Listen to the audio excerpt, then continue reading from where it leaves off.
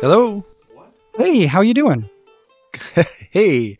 Well, I have been better. My job is crazy. This is the only job I know of. I'm sure there's others, but I got called into work on my day off from 1 a.m. to 3 a.m. So I just had to, yeah. So last night I went to bed at 6 o'clock at night. I got up at 11:30 and I went to work for a couple of hours. I studied for a couple of hours. I prepped for our podcast a bit. I went to a meeting at church, and now I'm finally home and I'm talking to you. And as soon as we're done, I am taking a nap. Oh, man. And I pushed this conversation back so that I could get ready for it by like an hour. You sure did. Yeah. And you did not say a word about that when I asked you to push this conversation back. You are a gracious man. Well, I know, gosh, I spent 3 hours listening to this chapter. I spent another 2 hours like highlighting in the book. And then I spent another 2 hours outlining it. So I know what it takes to prep for this episode. And so if you need more time, I get it. Yeah, no, this was long.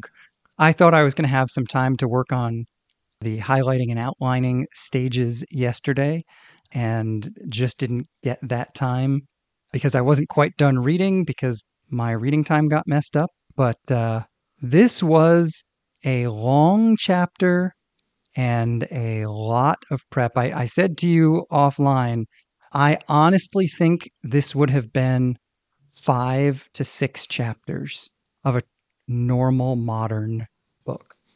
Normal book. I'm sure Wolf is happy to hear that he did not write a normal book. He didn't.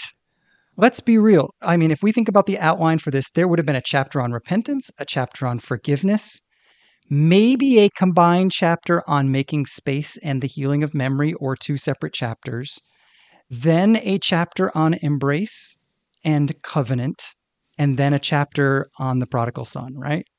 Yeah, you're exactly right. And well done, by the way, of outlining the entire chapter. You took 3 hours worth of content and just summarized it in about 30 seconds. So I guess we're done here. Yeah, no, I will say this was the easiest chapter for me to follow so far, his outline. It wasn't until the highlighting and outlining stage that I saw the interrelationships between the various sections a little bit better. But at least as far as what were the main bullet points he wanted to hit, I just appreciated how clear he was in what his plan was and how he executed it. That was super helpful to me. Yeah, it really was. It made it really convenient to come back and put these notes together and put some of these highlights under their appropriate heading and go, okay, this is how it all fits together. So I do think it's going to make it, hopefully good to talk about, but there's a lot of content to get through. Yeah, I think we may have to give up on sharing other thoughts if this takes as long as I suspect it might. What do you think? Yeah, I think that's a good idea. We'll see how much time this takes. I'm totally willing to give up our thoughts in order to document Wolf's thoughts, which are just phenomenal. It deserves some good time and attention. Absolutely. Well, so where do you want to get started? I'd love to just start exactly where Wolf does, because he starts with a thesis and then an outline. And you've already given the outline, but our listeners are literally listening to this. And so it's probably helpful to go back through that. And so I'll just quote his thesis. This is on page 98. The central thesis of the chapter is that God's reception of hostile humanity into divine communion is a model for how human beings should relate to the other. In other words, we have to model exactly what Jesus did to welcome the other. And that's what embrace really means. This chapter is all about an embrace. And so he explores 4 content areas that he thinks need to be explored in order to understand the model that Jesus gave us. And then he applies it, or he illustrates it in kind of 2 ways.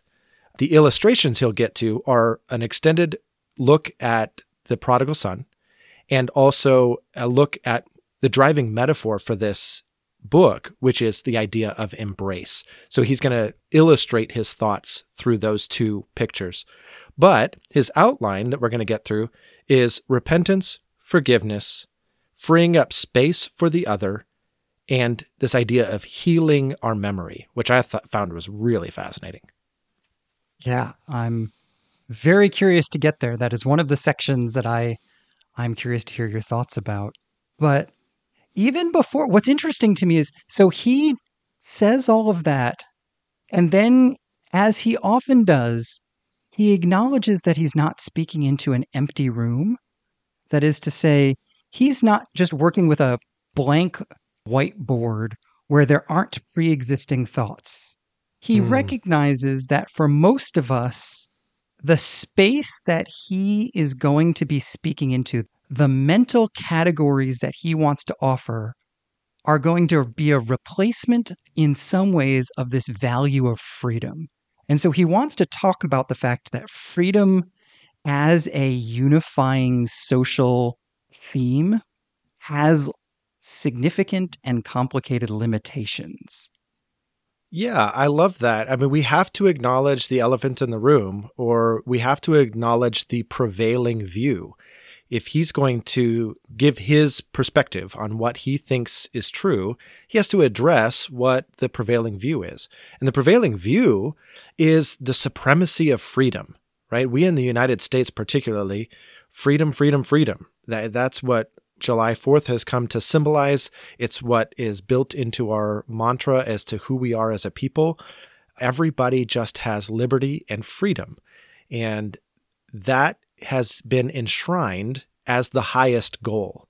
And particularly when we talk about this idea of victim and perpetrator, what we're searching for in most of our constructs is freedom for the oppressed, freedom for the victim.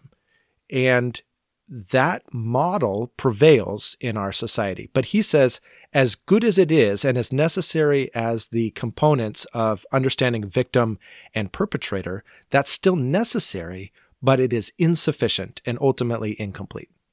Yeah, exactly. It's not that it's wrong to say this person is a victim and this person is a perpetrator. Coming way back to the beginning of the book, his goal is to be able to go up to somebody on the opposite side of his own cultural divide and be able to embrace them, literally to be able to hug them. Mm-hmm. The search for freedom will not get him where he wants to go. And I think if I take that thought and put it into even our own context, as long as what I am defending is freedom as the highest good, again, not saying that freedom is a bad thing, but if that is my highest good, that ultimately is deeply fracturing to a society. And I think that's a fascinating observation. Yeah. I mean, and that fracturing really comes in a couple of different ways. One, it paints the picture as though one party is 100% the victim and the other party is 100% the perpetrator. And that's just not how the world works. We're all messed up in some way, including quote unquote victims. Now, not to say that we're blaming the victim. That is clearly not what he's saying. But he's saying the world doesn't fall into nice, neat categories like that. And we kind of do violence to the true narrative if we want to pigeonhole the situation like that. But then he illustrates this, I think, by showing the other side of the problem with just focused on freedom, is what happens when the victim wins out. All of a sudden, they have been liberated. They have received this freedom. What restrains the victim from becoming a perpetrator? If all that we've done is created liberty and freedom and the opportunity to choose one's actions, we have not put any safeguards in place to make sure that the violence doesn't repeat from either party. And even more than just putting safeguards in place that ensures that it won't, he seems to be arguing that there are safeguards that ensure that it will happen again. Hearing all of this in the context of what he said about sin in the previous chapter, we were talking in our last conversation about the fact that reading his last chapter, I felt like sin was more pervasive and therefore even more difficult for me to see than I had originally thought. Hmm. And he assumes that background and really seems to be saying that both the oppressor and the oppressed are both in a social context that has tainted them with a kind of sin that even in the process of rebelling against the stated social order, the victim is still subject to the assumptions made by the unstated social order. Did I say that right? Because that was a hard thought to say. Yeah, I'm not sure that I followed, but having read the chapter, I'm wondering if you're saying that the oppressor sets the terms of the oppression, and the victim, as soon as they achieve liberation, they often operate under those same ideas and those same premises of what constitutes real power, of what constitutes privilege and all of those things. And they turn around and they dump that same matrix onto the former oppressor. And now the cycle repeats because nobody has bought into a different narrative. They're all operating with the same rules of engagement. Yes, that's exactly it. And it's this narrative that is agreed upon by the oppressor and the oppressed about what power means, about what success means, about freedom. He's calling attention to something that in the normal course of revolution isn't even noticed. I think that's the thing that was interesting to me. Mm. It's not like the victim rises up and says, well, we agree on... How does he say this? He says, the victim and the oppressor agree on what game is being played. They just want to change sides. Mm. And Yeah, when when he brings us to this idea of repentance, what he's basically, I think, saying is the only way to escape is to agree that it's time to play a different game. Yes. And that different game, oh man, I thought this was just one of the shining moments of this chapter. He says the different game is reconciliation. And nothing about the emphasis on freedom itself promotes actual reconciliation. Now, he says the final reconciliation, the final restoration, that's a messianic problem. That's God's to solve. He's going to do that at the end of the story. We have to live in a world of enmity, in a world of danger, in a world of real oppressors and real victims and real conflict. And we have to decide how we are going to promote this new narrative of reconciliation as a replacement to the same old song and dance that has just been grinding the gears of humanity all these years. Wow, this is one of at least two different places where he presents an eschatologically driven way of living, right? We are informed by the end of the story without trying to enact the end of the story. This is some of the best applied eschatology that I've ever heard. Oh, for sure. For sure. Well, and so with that backdrop, I don't know if you're ready, but I'm ready to dive into these bullet points because each of them kind of depict how reconciliation actually takes place. Yep, absolutely. Yeah, let's do it. So the first of these, of course, is repentance. And his major theme that I got out of this, which is really responding to some theological streams that may not be prevalent to our listeners. He is clearly wrestling with the kind of liberal liberation theology movement. But the fact that victims and oppressors need to both repent. He expects a lot of pushback on that. And so he spends a large chunk of this bullet point making the argument that the oppressed are the ones who need to repent as much as the oppressors are, even if for different things. Yes. And that is jumping ahead a little. I'm going to be jumping ahead just a slight bit because he has a definition of repentance that I think is really key to jump in here. But before that, I thought his rationale for why we need repentance, I think it's obvious why a perpetrator would need to repent. But why does a victim need to repent? Why does, well, maybe I will throw the definition in here because his definition of repentance, he says to repent means to resist the seductiveness of the sinful values and practices and to let the new order of God's reign be established in one's heart. In other words, exactly what we were just talking about, how we don't want to play by the same old rules anymore. We want to let God's new order be established in our hearts. And that's what repentance, turning around, adopting a new worldview, entails. And he says, this is what I found so fascinating. He says that restores human dignity to the former victim. And that was so key because all of a sudden then they have a choice.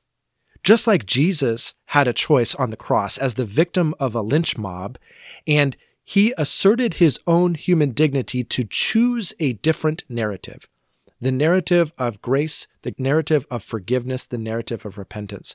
And he said, Lord, forgive them for they don't know what they do. That is restoring his human dignity because he was allowed to make a new choice. Well, you just hit something that I think is brilliant. And that I hope all of this comes together and makes sense. But if I can use an illustration here, my daughter and I were having a conversation last night. I told her we were going to be having dinner. She was voting to not have to all eat together as a family. And I said we were going to be eating all together as a family. And she said, then I don't really have a choice, do I? And I said, no, you do have a choice. And I was trying to articulate what is the choice that you have, because freedom means more than living in a world without constraints. And this is exactly, I didn't say that to her. I wanted to say that to her, but listening to you just gave me the language for this. Sometimes we have the freedom of choice, but we always have the freedom of narrative. And the narrative freedom that she had that I think was really important and she wasn't catching and I wasn't able to articulate was you have two ways of looking at this. You can say, Dad is making me do this and I don't want to. Or you can say, we are doing this as a family and I am participating. But you can tell yourself whatever story you want about this moment, regardless of whether I am giving you options. And that is a freedom that no one can ever rob us of, is the freedom of the narrative. You're exactly right. And the importance of that narrative is highlighted in Wolf's own words here, where he says, without repentance for these sins, without adopting this worldview, the full human dignity of victims will not be restored and needed social change will not take place. It's the linchpin to all of this. Yeah, that's it exactly. And again, I think this only makes sense with all of what Wolf said in the previous chapter about how pervasive sin is. We are all playing the same game. Yes. And I know my example with my daughter was a simple one, but anything from there, moving all the way up through personal conflicts, moving all the way through group conflicts within a culture, moving all the way to cultural conflicts and wars, to ask ourselves, as people who are following Jesus, am I still trying to play the same game, or am I interested in playing the new game? And there's no way we're moving on until we actually wrestle with that question. Right. And, in the theological order of things that we're all familiar with, what follows repentance?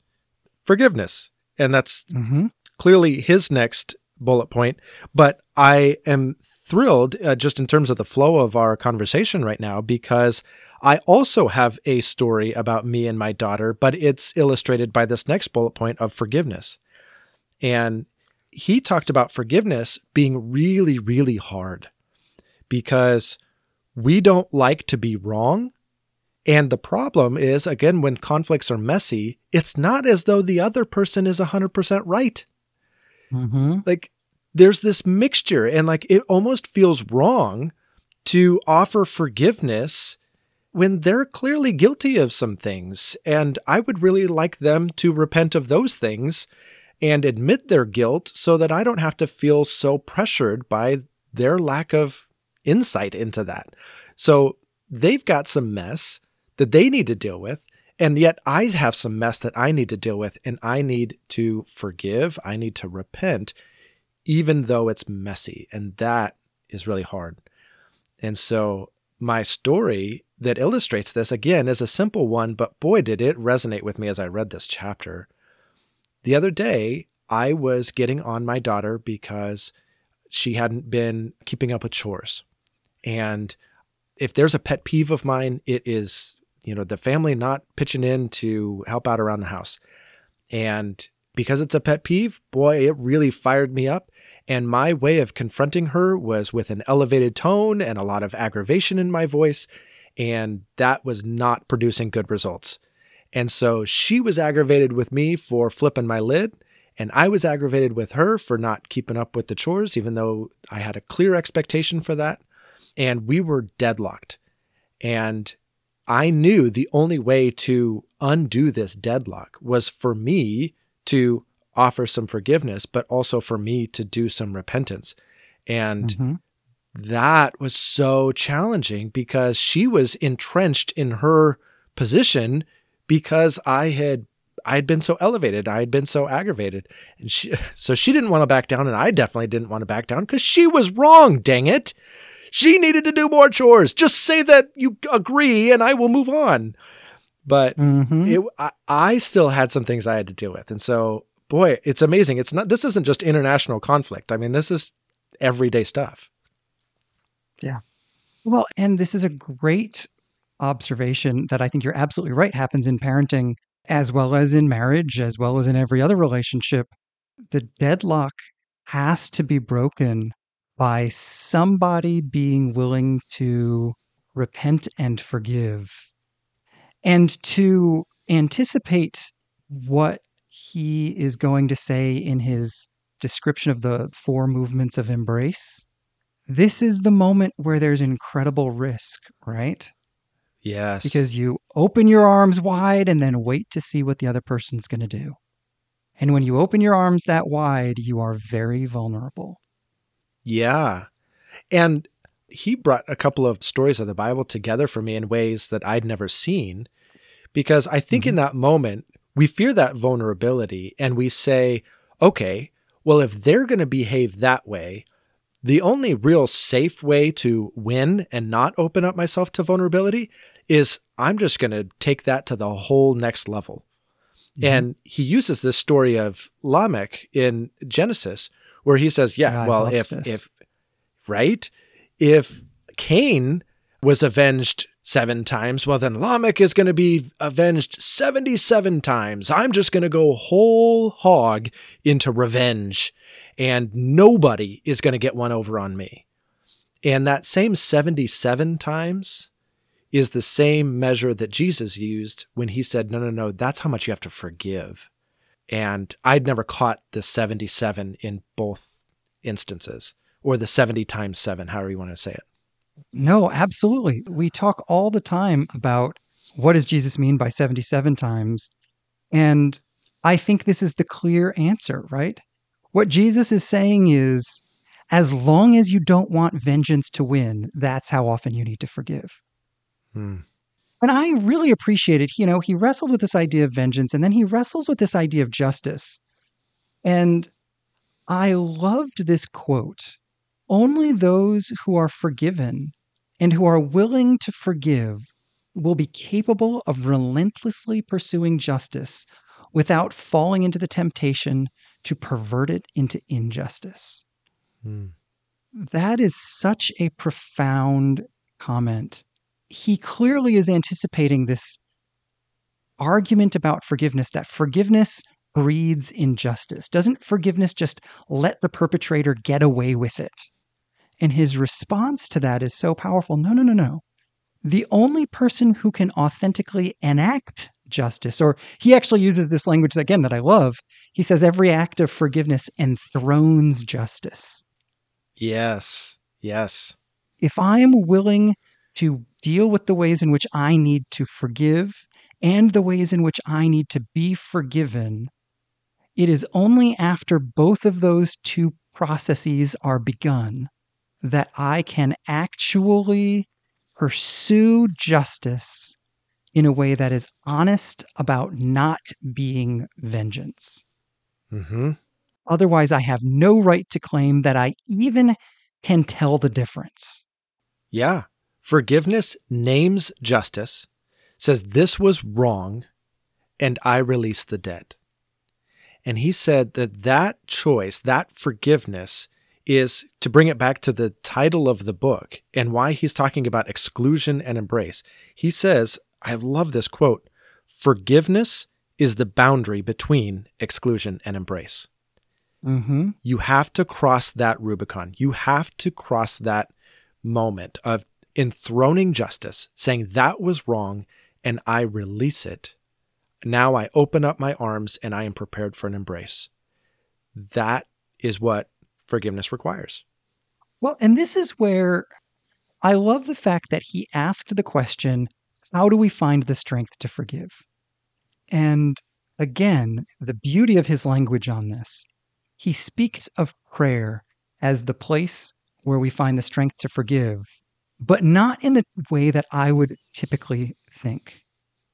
As an evangelical Christian, I think of my response in prayer to this kind of anger or this kind of hurt or offense to be that I come to prayer and say, God, I have been hurt and I know I'm hurt. Please give me the strength to forgive. Please help me. He prescribes, based on the Psalms, a very different response, which is to pour out your rage in prayer. I love this sentence. Rage belongs before God, not in the reflectively managed and manicured form of a confession, but as a pre-reflective outburst from the depths of the soul. Yes. Yeah, because that, to me, that's where justice is enthroned. You're saying this is unjust, and I bring to you, God, all of my wrath, all of my anger, all of my hurt, all of my discouragement that this is the way it is, and it shouldn't be. And I'm placing it before you. And in the process, I am placing both myself and my perpetrator, and now bring healing. That's a powerful prayer. Yeah. And we talked about this a lot when we were going through the Psalms throughout the summer, but I just appreciate his willingness to wrestle with and reckon with the fact that authenticity in our relationship with God, both about what has been done to us and about who we are, all in the same moment, is an incredibly, incredibly transformative experience. Yeah. Yeah, so I want to dive in now to this third point about making space for the other, because I think this is one of those things that is actually really complicated theology in a way. So I do want to dive into the theology, but maybe this is a good moment to bring in his overall analogy of the embrace, because that's his guiding metaphor. And so you're opening up your arms, and you are waiting. And you are allowing space for the other. The open arms are an invitation that says, you, please come to me. I lack without you. Please come. I invite you. But it is not just like running over and hugging somebody and just stealing that hug. It is opening and letting them respond.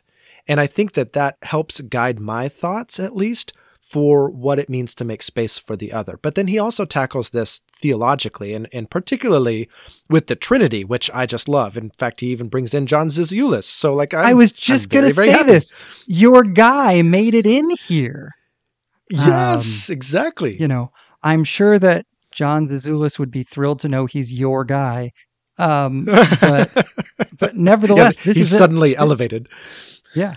Yes, that is an elevating thought. But I would not have known who this was, but some of your comments in the episode, the Trinity episode, I was deeply indebted to what you said in that episode in order to understand some of the stuff that Wolf was saying in this segment about the Trinity and how it related to the topic of this chapter.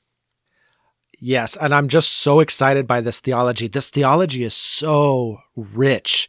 And if I can capture it, I would say it's a realization that everything in the world exists because of the intertrinitarian love between Father, Son, and Holy Spirit.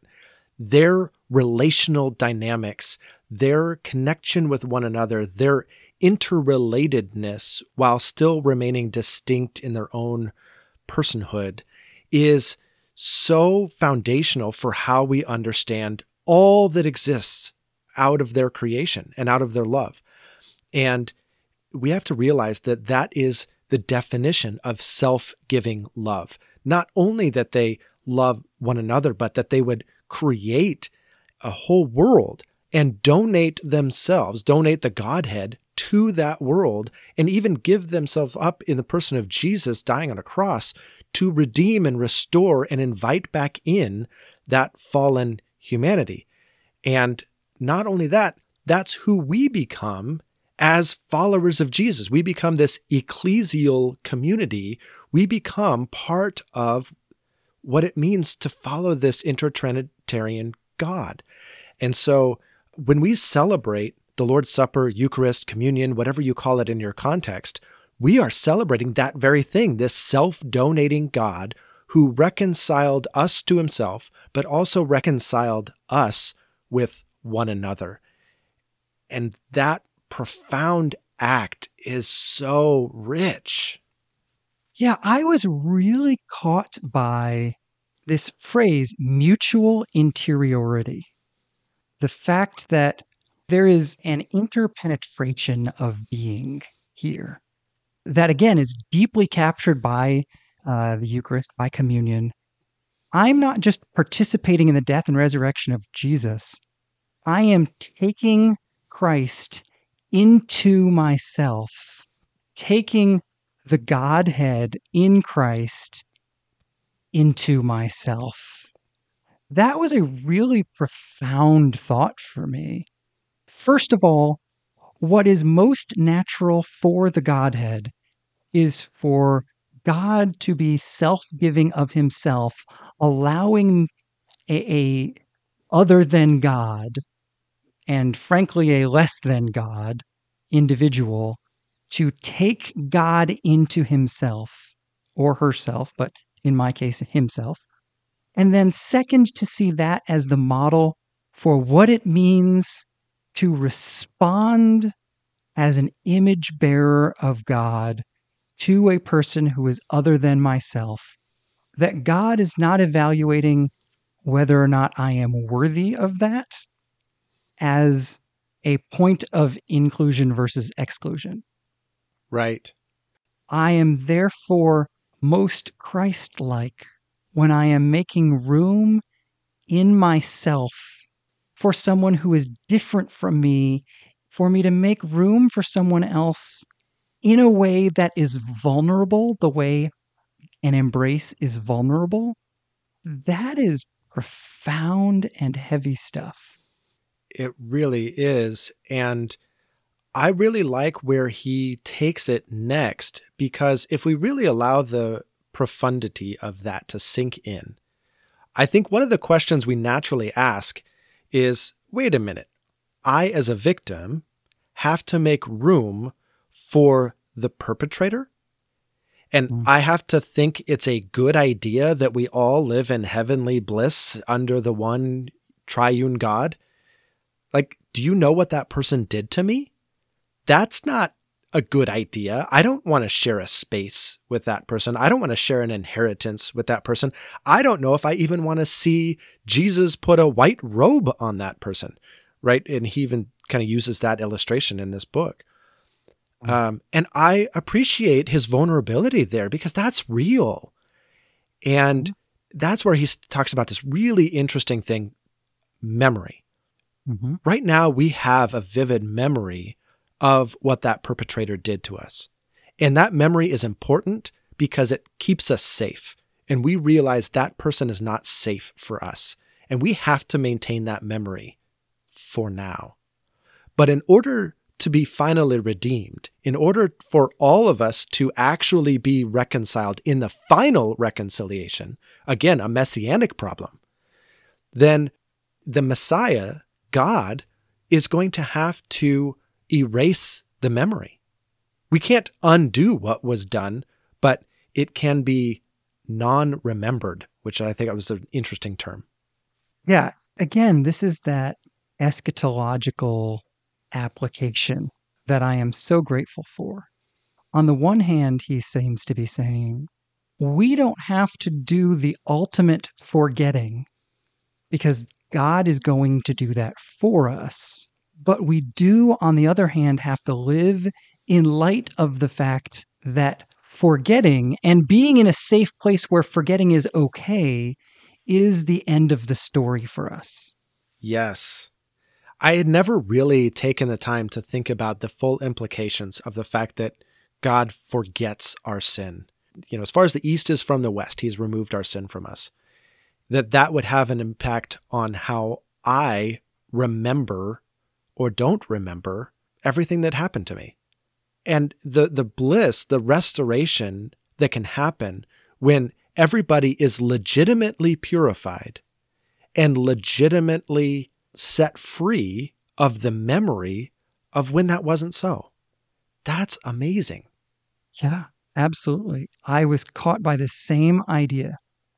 If you are interacting with someone, let's say you have a boss that takes advantage of you and then apologizes, and then takes advantage of you and then apologizes, and takes advantage of you and apologizes. He refers to remembering that history as indispensable in this world. Mm-hmm. But that indispensable remembering is guided by the fact that the greatest grace we will experience is to live in a place and then be given the grace to be able to forget safely. All coming out of this one phrase from Paul, the sufferings of the present time are not worth comparing with the glory about to be revealed. All remembering is comparison, right? It's not even worth it. And we don't have to be there today, but we will be there someday. Yeah, 100%. So I don't know about you, but I feel like that's the thrust of this chapter. And I feel like his illustration with the actual embrace is wonderful. And his reflections on the prodigal son story are wonderful.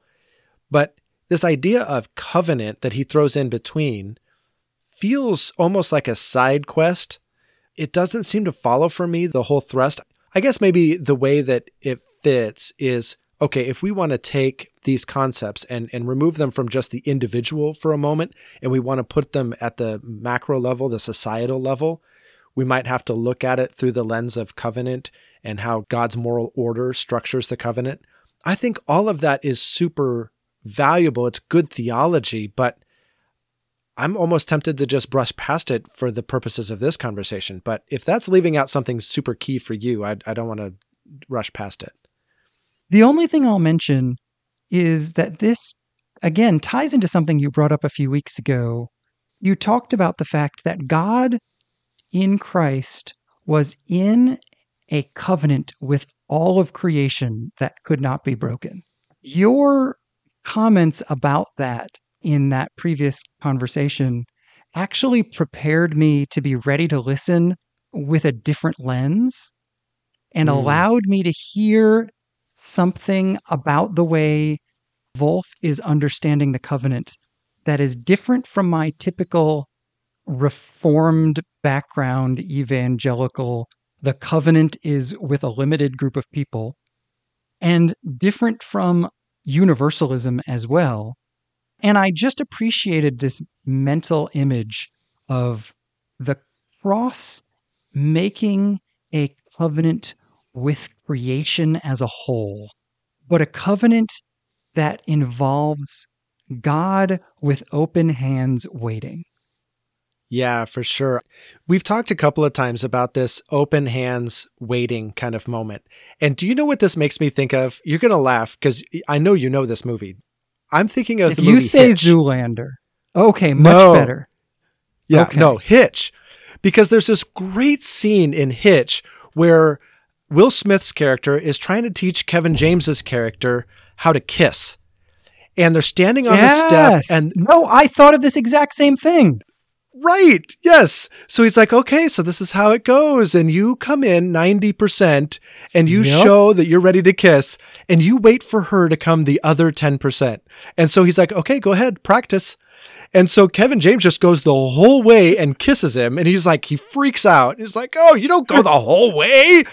You know, I said 90 and then I come 10, you know, it's this great scene, but that's exactly what's happening with this open arms thing, right? Like I'm opening, man. I am ready to receive, but I'm not going to come the full 100%. I'm going to wait for you.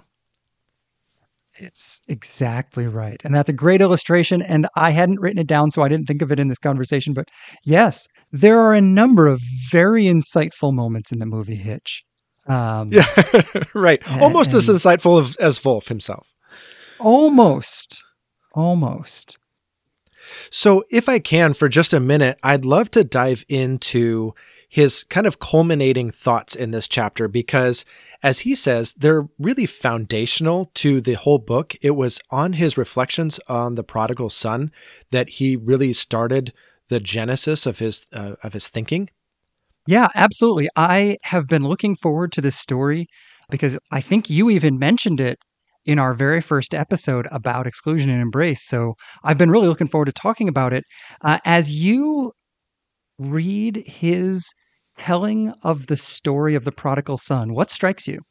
I think his emphasis on relationship, and that I've never really weighed that out, honestly, in my analysis of the story.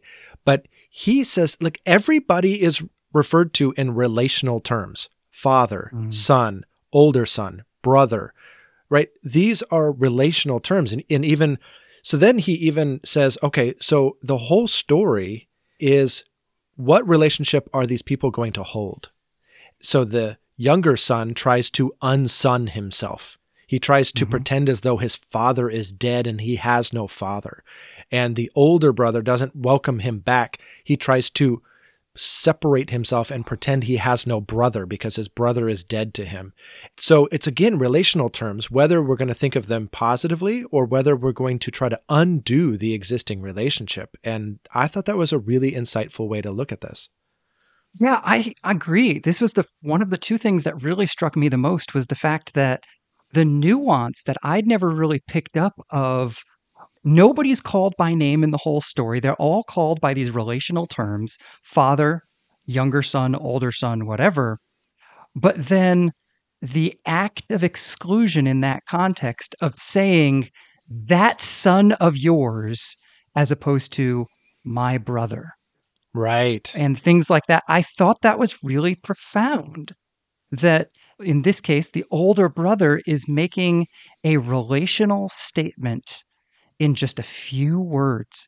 And kind of contra that example, when the older father says, "This son of mine," right? Like the emphasis on restoration of relationship. I think you're right. I think this was really, really fascinating. And then the other thing that caught me was the way in which Wolf points out the fact that the father and the son aren't mirror opposites of one another. It's not like the older brother rejects the younger brother and the father accepts the younger brother, and that's it. And this is something that he talked about earlier in the chapter, I think, if I'm remembering where it was correctly.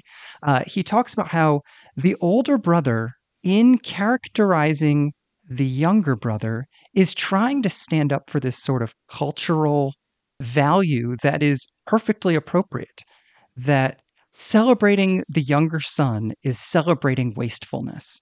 And yet, in standing up for that, by trying to have a righteous or just perspective on that, he inherently becomes oppressive and simplifies the story down. Wolf identifies the fact that the father is wasting his resources rather than the father's, or the younger son, excuse me, wasted the father's resources rather than what was ultimately going to be the younger son's himself. All the ways that the story gets simplified into a black and white version of the story, I thought that his observations there were really intelligent.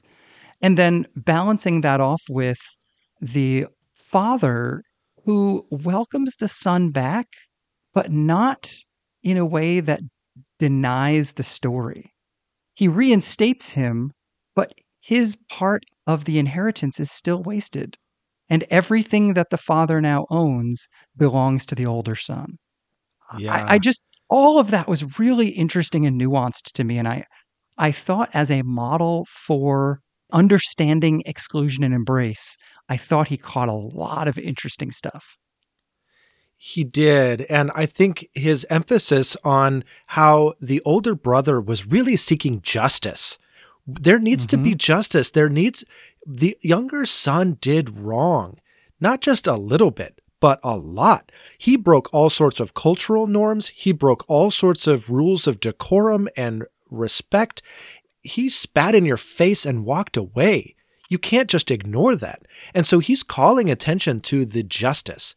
And I think Wolf is going to get into this in the next chapter, which is really cool. This idea that grace itself is an act of injustice. That the father... that was such a good quote.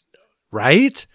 That the father's will to embrace, the father's will to restore relationship superseded the justice of a broken rule. Mm-hmm. That relationship is prime, and this sense of justice over rules is secondary. And that's a challenge. It is. I know he's going to work out that thought quite a bit more in the next chapter. And I'm really looking forward to wrestling with that with you, because that is not the way we as evangelical Christians normally act, and myself included. We don't put the relationship in the primary place. And so I'm really just looking forward to wrestling with that in the context of his larger argument he's going to make about it. Yeah. What a good teaser for next week. Mm-hmm. But, and again, if we take this as a moment to turn to our conversation partners that are listening with us, I'd actually be curious for folks to comment.